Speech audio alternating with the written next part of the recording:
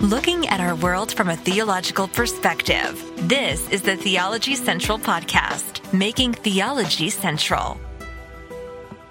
Good afternoon, everyone. It is Thursday, February the 2nd, 2023. It is currently 3:46 p.m. Central Time, and I'm coming to you live from the Theology Central studio located right here in beautiful Abilene, Texas. Okay, maybe most people wouldn't consider Abilene, Texas that beautiful, but I am coming to you live from Abilene, Texas, and we're going to talk, are you ready? Law and gospel and church discipline. Oh my. Law and gospel, church discipline. Oh my. This should be an interesting conversation. There will be much disagreement. I'm very aware of that. But I would challenge you, before I say anything else, before we dive into this, before I go to the email that sparked this entire episode, before I do that, let me tell you this. If you don't know, we have been working on a series on law and gospel, understanding law and gospel, and we've been looking at the proper distinction between law and gospel and all of the problems when those two concepts, law and gospel, become merged, commingled, and they end up almost without fail. The gospel basically gets destroyed and the law stays there. All right. Okay, good.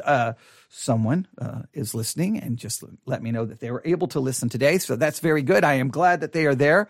And I want to make sure I state that again. Over and over and over, law and gospel gets kind of mixed together, and it always hurts the gospel. The gospel gets destroyed. I mean, you can't change the gospel at all without it being destroyed, because there's only one gospel. There's only one way to understand it. And when you change it and mix it and bring in law, it begins to fall apart. But the law always remains. And the reason the law always remains is, whether we like to acknowledge it or not, at our very core, at the very center of our being, we're very law-minded. So we tend to look at everything from a very law-based perspective, and a gospel perspective is very counter to that. It's counterintuitive. It's completely different. It's opposite. It's other than a law mentality. And we look at things from a very law-based mentality. We do this from parenting, the workplace, school. Everything is very law-based. And so we have to understand that. And just a simple reminder, when we speak of law, that's any time in the Bible where we are told to do something. Do this, do this, do this, do this, do this, don't do this. Whenever we're told to do something or forbidden to do something, do this, don't do this, do this, don't do this. That is law. It's telling us what to do or what not to do. Gospel is anything that tells us what God has done for us. So law and gospel, and we must keep these distinct and understand the proper distinction between these two. So we've been working on a series, well over 60 hours of teaching. You can find that series on the Sermons 2.0 app. Look up Theology Central, then look for series and look for the series on understanding law and gospel. You may be able to just do a search for understanding law and gospel and find our series. Or you can download the Church One app.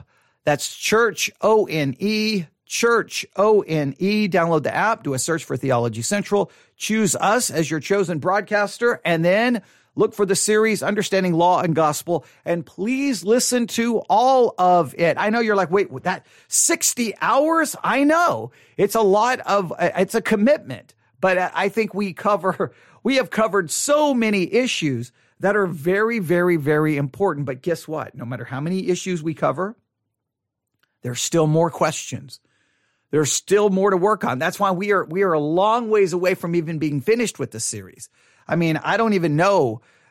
We'll be lucky if we can finish the series in 2023, but we are going to stay with it until we can complete the most in-depth study on the proper distinction between law and gospel that may have ever happened in the entire history of the church, because we are going to spend obviously it's going to be well over 100 hours, probably well over 200 hours of discussion about it. Someone says, well worth the time invested. Thank you. I'm hoping it is. But here's what happened. Today, I've been getting email after email after email about Romans 7, about law and gospel, and about Andy Stanley. That seems to be the three big topics today in my email inbox. Andy Stanley, Andy Stanley, Andy Stanley. Everyone's losing their minds about Andy Stanley. Andy, oh my goodness, what are we going to do? And it's like, okay, everyone take a deep breath. I've already addressed Andy Stanley. I've addressed Andy Stanley years ago, but everyone's just like losing their minds right now. And of course, a lot of emails in regards to Romans 7 and the discussion and the kind of the mini series we did on Romans 7. Lots of disagreement, agreement, just lots of different things coming in about it. And then I received this email. Let me see if I can find it at 2:05 p.m. today. 2:05 p.m. today, February the 2nd. Title of the email, subject line, Law and Gospel, and 1 Corinthians chapter 6, verses 9 through 11. Now, my first thought was, when I saw the subject line, I'm like, oh no. All right, someone's going to disagree with me because we've covered 1 Corinthians 6, 9 through 11 in our series on law and gospel.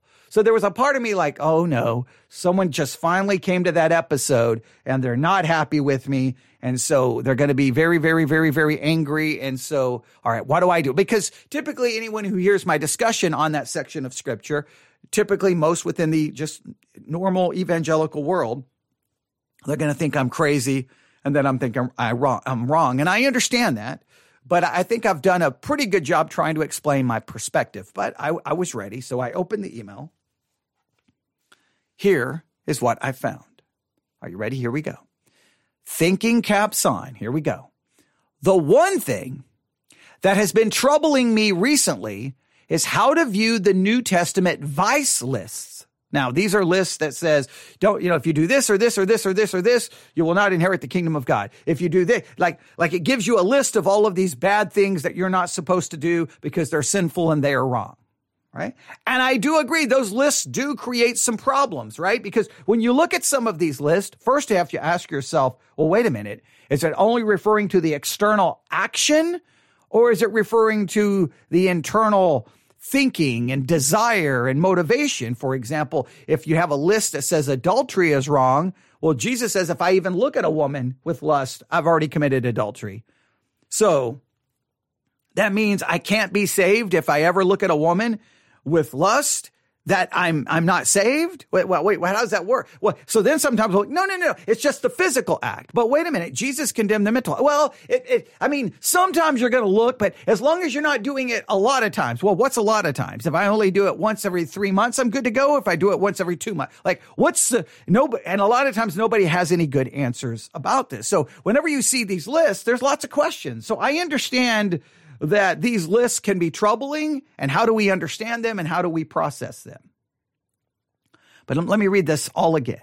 The one thing that has been troubling me recently is how to view the New Testament vice list, especially the often discussed vice list of 1 Corinthians chapter 6, 9 through 11, in light of the law and gospel distinction. So how do we understand these lists in light of the law and gospel distinction? Well, I'm just going to use the Bible that happens to be open right here in front of me. I've got it open to 1 Corinthians chapter 6, and we're going to read verses 9 through 11.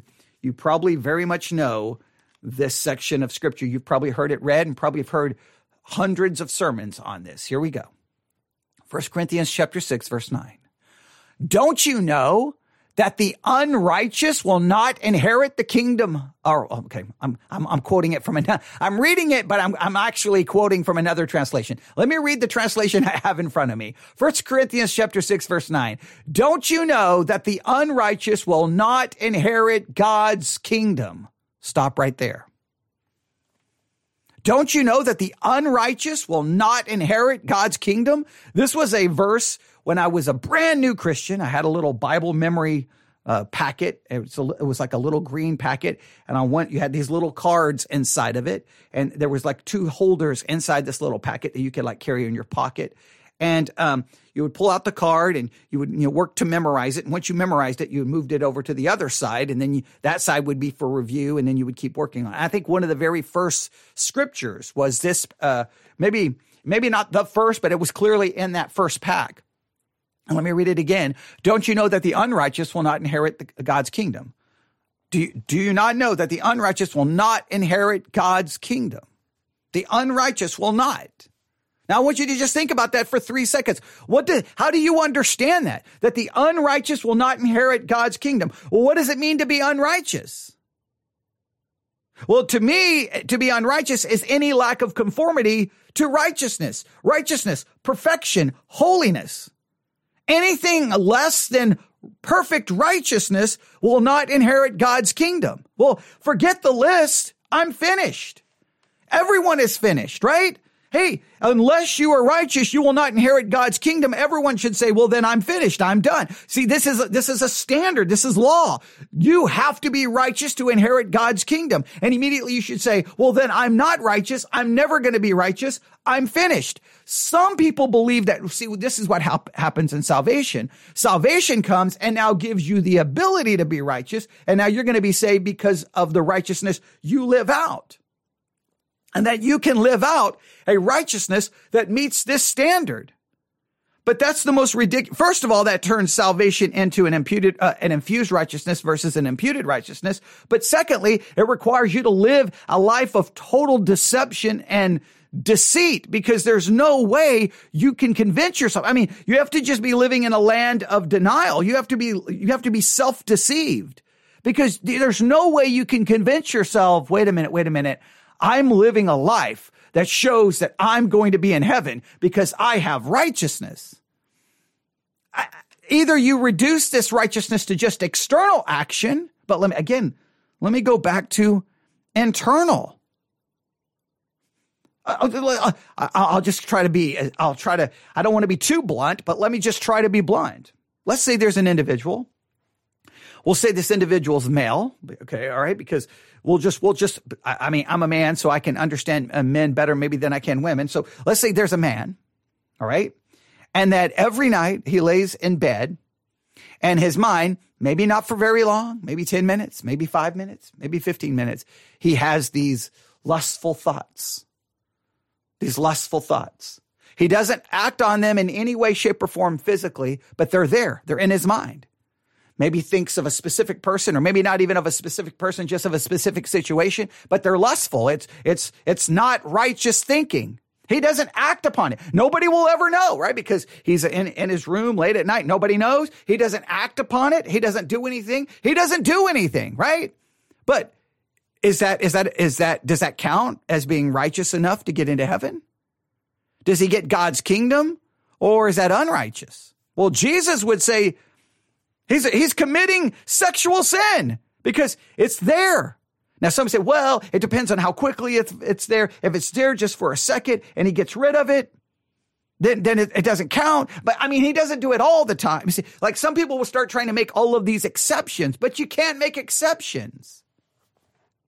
The text reads, let me read it to you one more time. Don't you know that the unrighteous will not inherit the kingdom of God? Unrighteousness. How do you understand unrighteousness? And I think it's any lack of conformity to the righteous standard of God in thought, word, deed, internally or externally. Well, then we're all doomed. We're all damned. There's lots of things people feel and think that they may never even act upon. That's unrighteousness. Don't even get it. We're not even taking into consideration the actual action, the actual thing. Now, what we tend to focus on is the physical act of whatever, that they actually did something. But the scriptural standard is not just the physical act. We're condemned. So immediately I have to go, well, wait a minute then. How is anyone saved? And what's the only answer? Well, the righteous standard is met in the righteousness of Jesus Christ. His perfect righteousness. He kept the law perfectly. He was holy. He was without sin. And his obedience to the law, his passive and active obedience, is imputed to my account. So by faith, I am made righteous in Christ Jesus. I am practically unrighteous because it's just the fact. You are, let me just state this for any Christian out there who's confused. You were unrighteous. You are unrighteous. You will be unrighteous until glorification, when your unrighteous sinful nature is removed. As long as you have that sinful nature in you, you are unrighteous. And to some level, you say, well, I'm not as unrighteous as this, or I'm not as unrighteous as that. But now you're just trying to measure it according to some kind of human standard. According to God's standard, you're unrighteous, no matter how you want to modify it, no matter what kind of games you want to play. So the only way that I can say, yes, on one hand, I can say it's absolutely true. The unrighteous will not inherit God's kingdom, but I will inherit God's kingdom because I am declared to be perfectly righteous in Christ Jesus because of an imputed righteousness. Salvation is not about making me righteous practically. Salvation is about declaring me perfectly righteous positionally. That's the only way this makes any sense. Forget the list. As soon as I read the unrighteous will not inherit God's kingdom, immediately I'm like, well, where am I going to find the righteousness to get in? In Jesus Christ, by faith, not by works. That's the only way to understand this. Now, though, but continue. Here we go. Don't you know that the unrighteous will not inherit the kingdom of God? Do not be deceived. No sexually immoral people. Now, sexually immoral, in act or in thought? In act or in desire? Well, if you go to the desire, do you go to the thought? Well, and who's getting into heaven? Idolaters. Idolatry can be anything. We just talked this morning on the Today's Focus broadcast. You can make a church an idol. Our heart is an idol factory. We place things before God constantly. So who's going to be saved? Adulterers. Again, you do not have to commit adultery physically to be guilty of it. You don't. You can be sexually immoral. You can be an adulterer and never do anything physical in any way, shape, or form. And nobody would ever know about it. It's in your mind. Now, as long as it stays there, it's good. It's good. Nobody's going to say anything, right? You're okay. Now, the minute you commit the act, then everyone loses their minds and it's the end of the world. And now the person has to be put to death. But wait a minute. All the people ready to throw those rocks are probably all guilty of the exact same sin internally. Do not be deceived. No sexually immoral people, idolaters, adulterers, males who have sex with males, no thieves, greedy people, drunkards, verbally abusive people, or swindlers will inherit God's kingdom. None of those will inherit God's kingdom. No one who does unrighteous deeds will inherit God's kingdom. Well, then how do we get in? Because we commit these deeds. Because in Christ Jesus, in my position, because of his imputed righteousness, those deeds are not seen, and the only deeds that are seen are the perfect law keeping of Jesus Christ, which is accredited to my account. Now, this is where everyone loses their minds in the text. Here we go. And some of you used to be like this, but you were washed, you were sanctified, you were justified. Now, some will say, we see you were washed, you were sanctified, you were justified. I mean, you no longer do any of these things. But that's just not, the reality is we are still guilty of these things in either thought, word, deed, desire, internally or externally. We are still guilty in some way, shape, or form. So this is the way that, again, the Christians play games. Okay, well, it's not that you can't do any of these things. It's that your life won't be characterized by. So if your life is characterized by these things, then you don't get in. And immediately it turns into you getting in or you getting into God's kingdom based off what you're doing or not doing, which is a salvation by works. So Christians play all these little games. No. I mean, you can do it, but you won't be known by it. What do you mean? It says, if we read this and the way some people want to read it, some of you used to be like this, but you were washed, you were sanctified, you were justified. This does not say, well, I mean, you'll just do it a little bit less, or no, this would seem to be demanding you no longer do it in any way, shape, or form. So anyone who ever commits any of these acts, whether physically or mentally, external or internally, would be banished from the kingdom of God. And your salvation is based off what you do, not what Christ did. So either you have to be very dogmatic about a demand for physical, basically perfection and mental and internal perfection, or you have to say, wait a minute, I was like this. I'm no longer that in my position in Jesus Christ because I'm in Christ. His obedience, his righteousness is imputed to my account. It's the only way to understand this. And I think the reason we have to understand it is it says you're washed, you're sanctified, you are justified. Now, we are justified by an imputed righteousness, unless you're going to believe we're justified by an infused righteousness. So in Christ, I am not like this anymore. Now, keep listening, keep listening. And then we were justified in the name of the Lord Jesus Christ and by the Spirit of our God. Now, back to the email. Let's see which direction they're going to go with this. So I'm going to go back to the beginning. The one thing that has been troubling me recently is how to view the New Testament vice list, especially the often discussed vice list of 1 Corinthians 6, 9 through 11. Hang on. Let me read this again. I got things popping up on my screen. All kinds of notifications. Here we go. The one thing that has been troubling me recently is how to view the New Testament vice list, especially the often discussed vice list of 1 Corinthians 6, 9 through 11, in light of the law and gospel distinction. I agree wholeheartedly with you that a believer is no longer those things positionally because of imputed righteousness.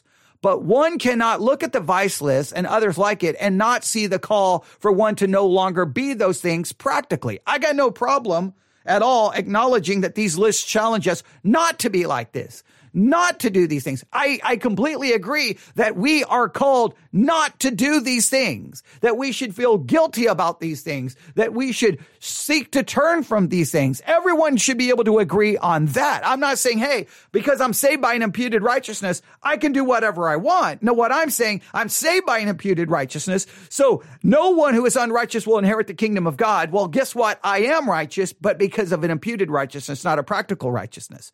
So my salvation is based off what? That I do follow all of these things in my position. My salvation cannot be based on what I do practically, because if the practical standard is perfect righteousness, we're all going to fail. So then we have to start modifying the practical test to say, well, you may do it once or twice, but you won't do it all.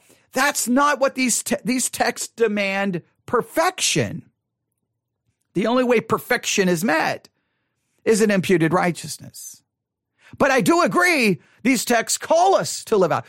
Let me state it again. This is the Christian life. The impossible task of trying to live out practically what is true positionally. We're never going to do it. And here's the thing. We can't judge that practical reality. We can't judge our salvation on the basis of that practical reality, because the practical reality would condemn everyone every single day, because we fall short of the perfect standard of righteousness. So I do believe we're called to do it. Now, but here is the question. How is church discipline to be enforced if all that matters is that one is no longer those things positionally? Wow. Good question. How do we work out church discipline with a proper law gospel distinction? Right? If we say, look, everyone is a sinner practically, right? But what matters is that we are saved by an imputed righteousness. So what matters is our positional standard, because our positional standard guarantees our salvation, because it's based off the righteousness of Christ and his obedience. Well, now, how does that play out? That reality play out in everyday church life when it comes to church discipline? All right. This is a great question. Because someone could say, well, wait a minute, all that matters is the imputed righteousness, so live how you want. Don't even worry about church discipline. But I don't think the Bible will allow that. The Bible seems to call for church discipline. So how do we do church discipline in light of imputed righteousness? Okay, here's a couple of things I would say. Number one, I believe church discipline is the absolutely last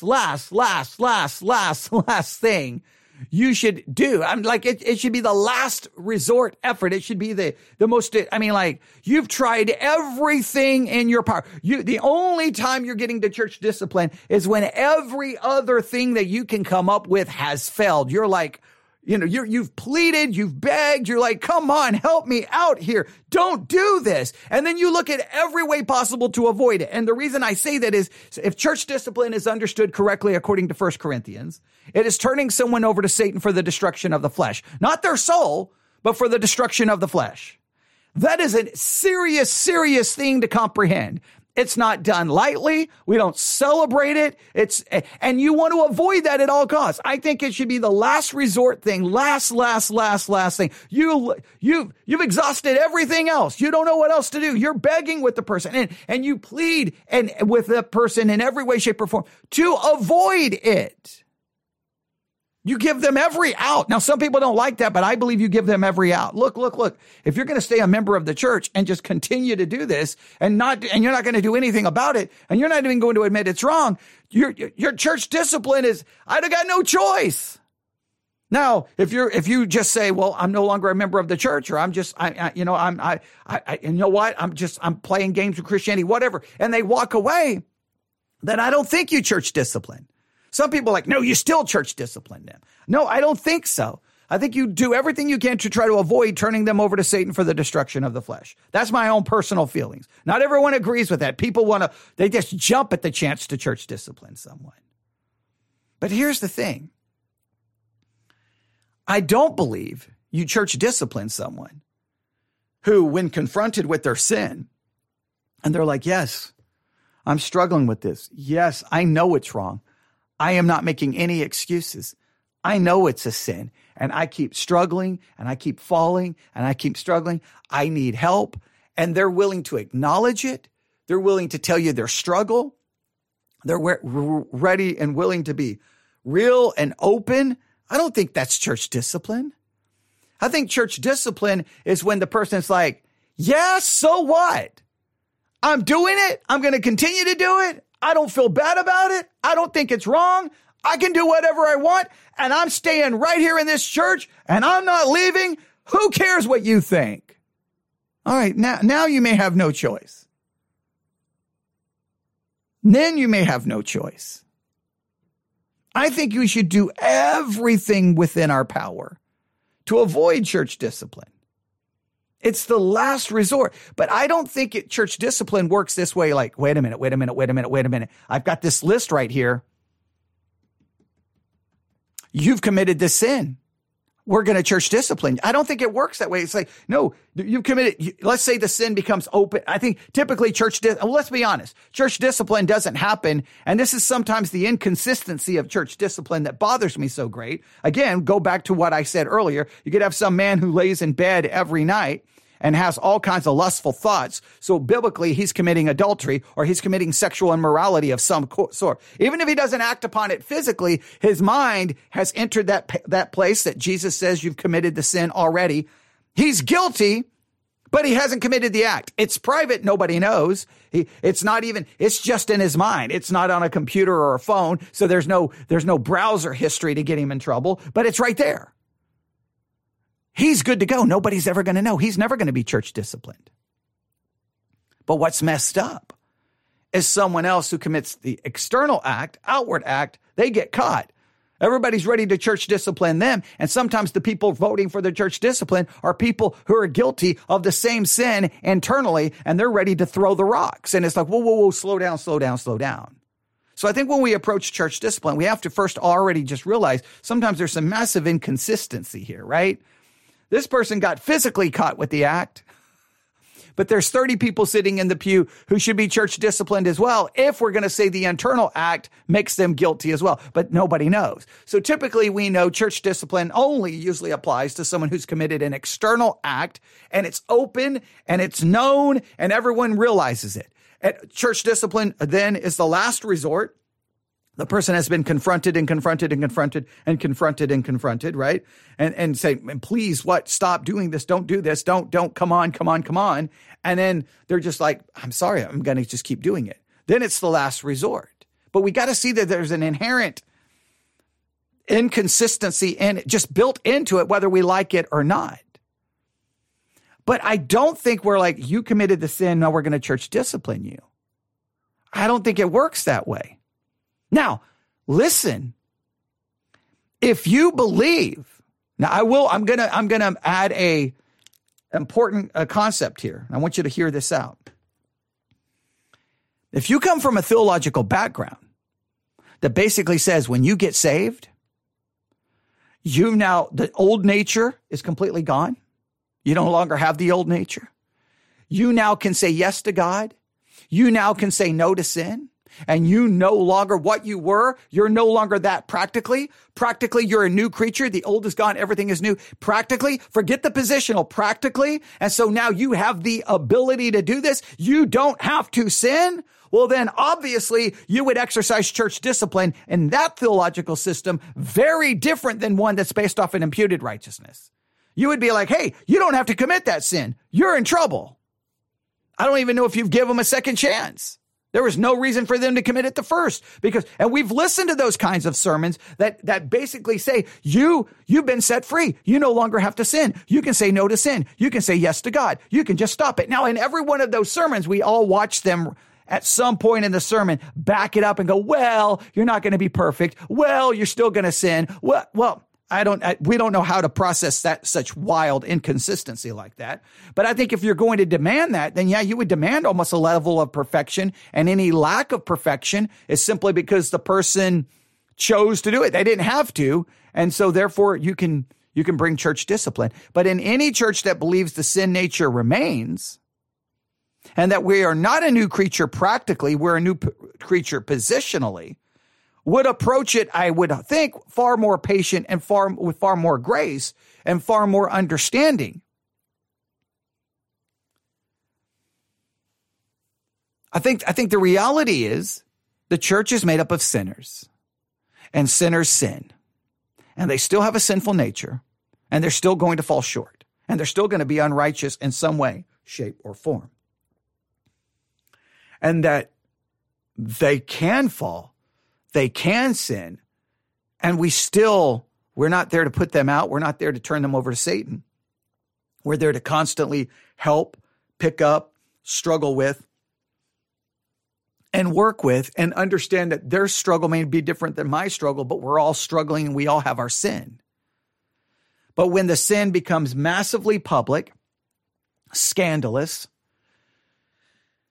and then they will not repent in a sense that they're just like, nope, I don't even think it's wrong. I'm going to continue to do it. I'm going to do whatever I want to do. And it's just full blown rebellion. Then maybe we talk about church discipline. But it's got to be an attitude like, I just don't think it's wrong. No, if I'm like, no, I know it's wrong and I'm struggling and I'm having problems and I'm trying my best and I'm doing what I can. And I'm going to continue to do my best to avoid as much sin as possible in this. And I'm going to do everything I can. Well, then why would you church discipline someone like that? Church discipline sometimes is seen like we got to get all the sinners away from us. But all the people trying to get the sinners away from them are just as big as sinners as the sinners are trying to get away from them. We got to make sure we got to protect the reputation of the church. The reputation of the church should be we're all sinners because that's what we all are. I think church discipline is for the unrepentant. And when I say unrepentant, repentance by its very basic understanding and definition is a change of mind. Someone is like, I'm not going to change my mind about this behavior. I don't think it's sinful. Don't tell me what to do.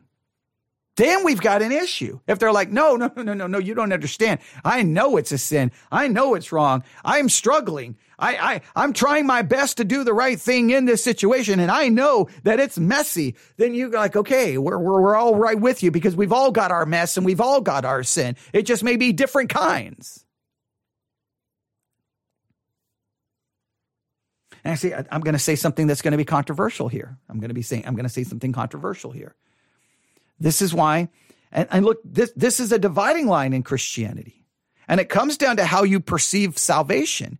If you're focused on salvation by an imputed righteousness, you understand the practical righteousness is going to be less than adequate, less than perfect, and still going to be sinful because the sinful nature remains. So you already come into the expectation everyone in this church is going to sin, and they're going to sin in thought, word, and deed continually. So sin is going to be a part of this. You approach it differently. But if you have some weird idea that no, when you get saved, yeah, you're saved by an imputed righteousness, but boom, now you have power. Now you can say no to sin. You can say yes to God. And basically your old nature is gone, and now you're new. And you can do this. Well, you're going to kind of demand perfection from everyone, or pretty close to perfection. That changes the way church operates completely for everyone. So let me give you the example that is going to just send everyone into a frenzy, but that's okay. Listen to me carefully. If you've got someone in your church, oh boy, I know I shouldn't say this, but I'm going to say it. And they're like, hey, pastor, I have same-sex attraction. I don't want a relationship with someone of the opposite sex. I want a relationship with someone of the same sex. I want physical intimacy with someone of the same sex. This is what I desire. This is what I want. This is what I struggle with. In fact, I have fallen into the sin countless times. I don't believe that immediately means church discipline. What I'm going to ask them, do you believe the Bible says it's wrong? Yes. Do you agree with the Bible that it's wrong? Yes. Are you struggling to stay away from the action? Yes. All right. Are you willing to acknowledge that the desire for that is sinful? Yes. Then I don't believe church discipline. I don't believe that person is somehow not saved. I don't believe that person can't be a member of the church. Because by that logic, every heterosexual who has desires that are not right and who struggles with sin, they should be put out. It's weird. Like if same-sex attraction, it's like homosexuality, boom, the end. When you become saved, you should never struggle with it ever again. But heterosexuals can struggle with every kind of sin and lust their entire Christian life, and it's okay. Why can heterosexuals still struggle, but homosexuals can't? I think it's the same concept. We all are unrighteous in our thoughts, words, deeds, and actions in some way, shape, or form, whether internally or externally. That is true of everyone in the church because we still have an old nature. And so we have to process Christianity through that lens.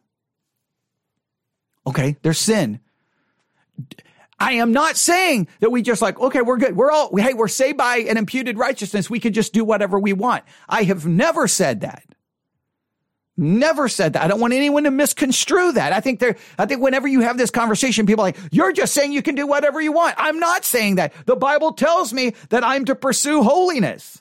The Bible says to put off the old and put on the new. It's a constant struggle to try to mortify the flesh. We are constantly struggling. It's a fight. I'm willing to acknowledge that. But I know this, I can't judge someone's salvation based off the external things they do because they are saved by an imputed righteousness, not a practical righteousness. That's number one. And number two, when it comes to church discipline, I can't just start disciplining anyone who falls into a sin. And when I say, let me make that very clear. I'm saying I can't discipline them as far as excommunication. Obviously, there can be discipline and there can be work with and struggle. I think we have to classify which when we talk of church discipline. Sometimes we think church discipline is just the excommunication, public humiliation, throw them out. I think there can be other areas of church discipline where we're going to work and we're going to do this and we need you to do this and let's work together and let's try to get this back on track. I think the church discipline as far as excommunication is concerned is the last resort where you're turning someone over to Satan for the destruction of the flesh. That is a frightening, horrible, scary thought.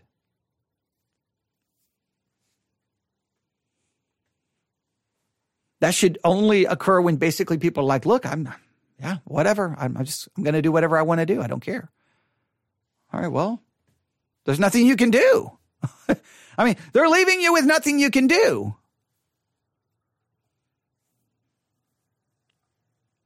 So I think the proper distinction between law and gospel is that the Bible demands perfection, perfect righteousness, and holiness.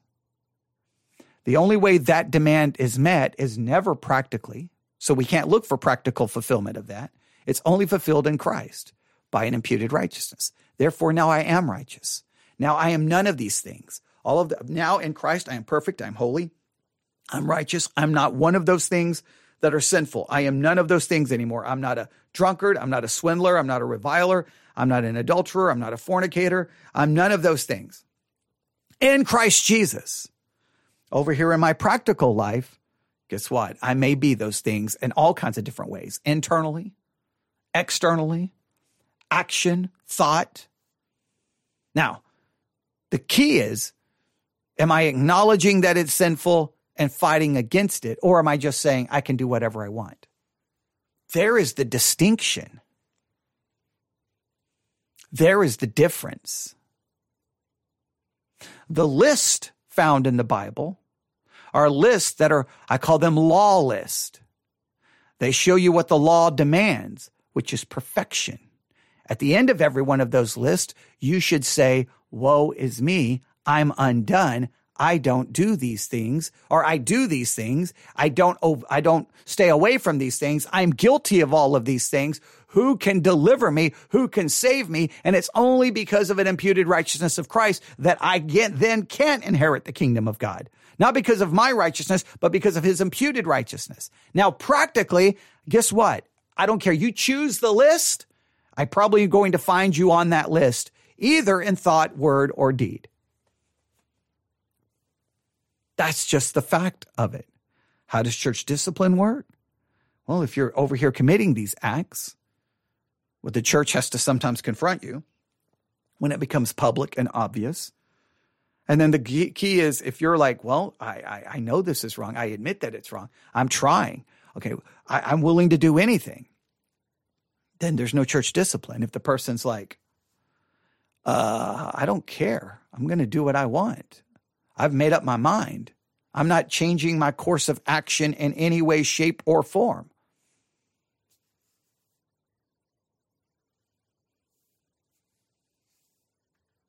Now, again, we have to be very careful because there's an inherent inconsistency sometimes in church discipline. I've talked about it so many times. There's some weird things that go on in churches with church discipline that I don't think anyone ever calls into question. I've talked about it so many times. We see this play out all over the place. That's why my views on church discipline have greatly changed. Like when I was younger, I thought, okay, church discipline, we're going to fix all of these people. And then you kind of realize, wait a minute, sometimes this doesn't play out fair. I'll just give you an example. I use it all the time and it always ticks everyone off, but it has to be discussed.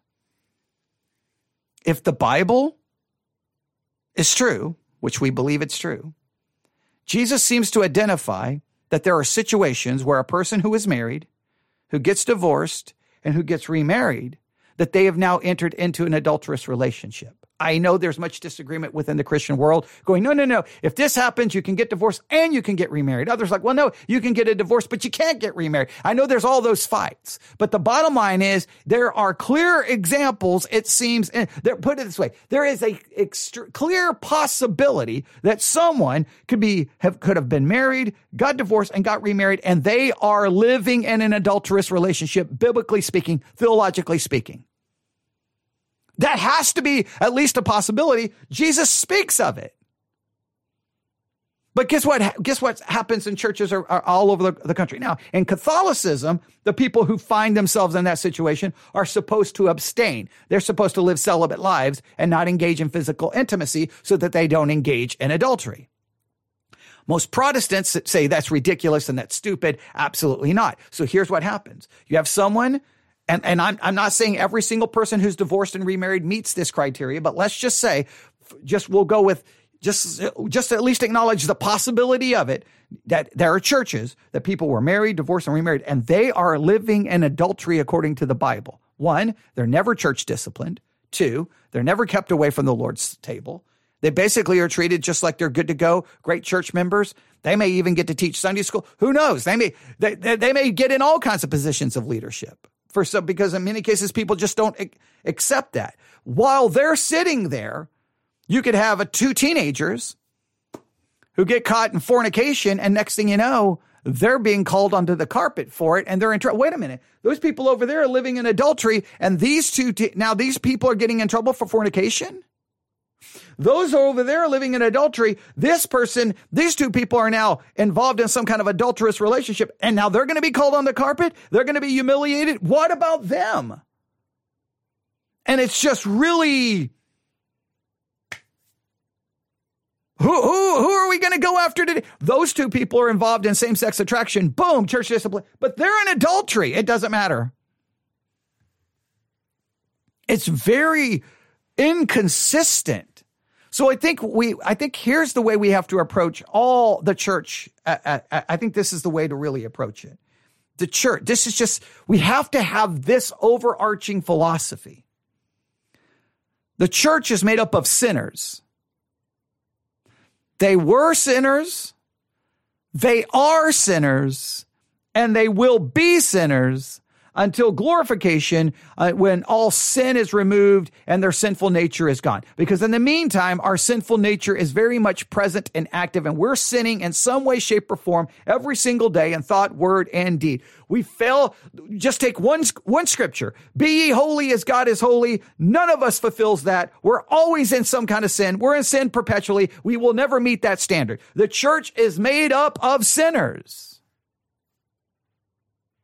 The salvation of those sinners is not determined by how good they can be, should be, would be. The salvation of those sinners is based off an imputed righteousness.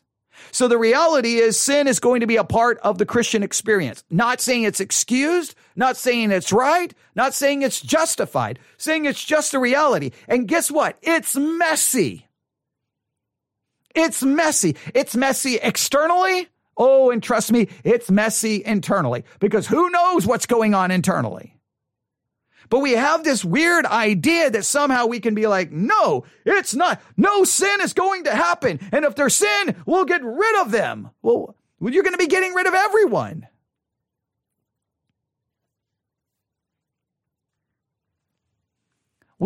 I've said it over and over in this series. The church seems incapable of one, acknowledging the reality of how sinful everyone is. We seem incapable of being able to acknowledge that. Number two, we seem incapable to know what to do once the sin manifests itself in some public way. We resort to name calling, shame, humiliation, destruction, kicking, throwing people under the bus. Like we don't know what to do other than just try to destroy people. We seem to have no concept of restoration.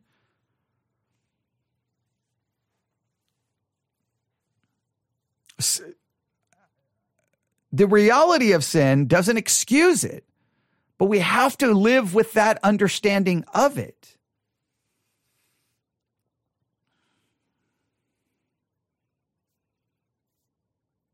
No one who's unrighteous will inherit the kingdom of God.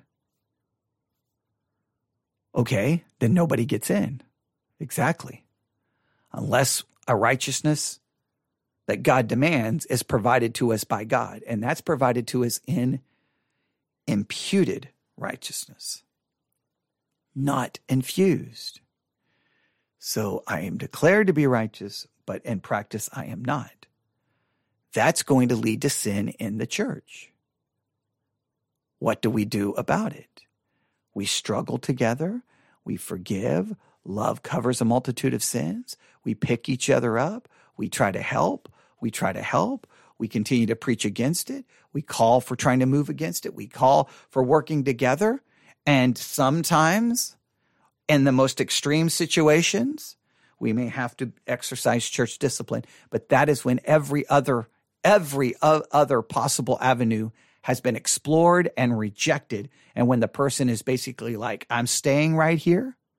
I'm going to continue to call myself a Christian, and I'm going to commit this sin because I no longer think it's wrong. They're unrepentant and with no, just complete disregard. That's when you should. Now, I've struggled with when to do it, when not to. I've struggled with it, and in every situation I've tried to avoid it. I've tried I've done everything in my power to like, no, please help me out. Please, like, let's work together. Because that's such an extreme thing.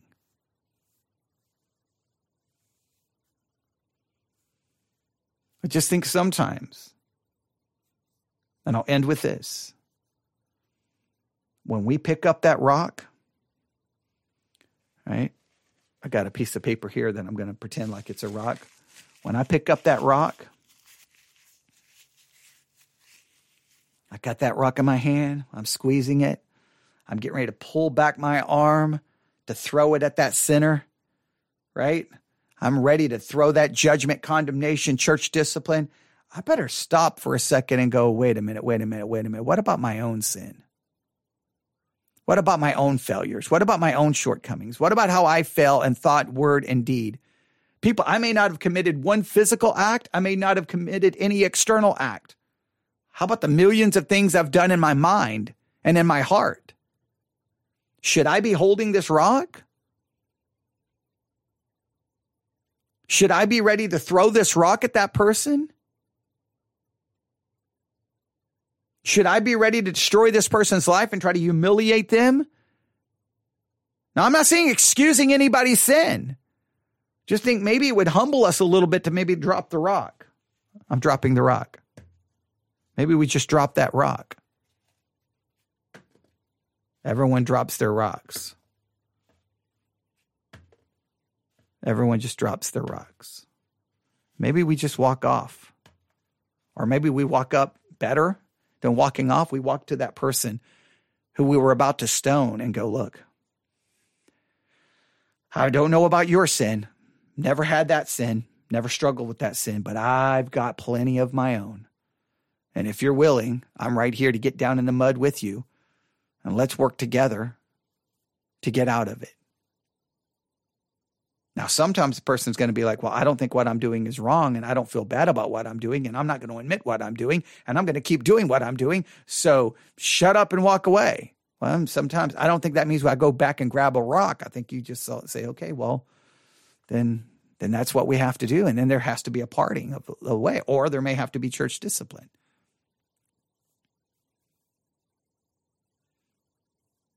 The church seems incapable of knowing how to handle sin sometimes.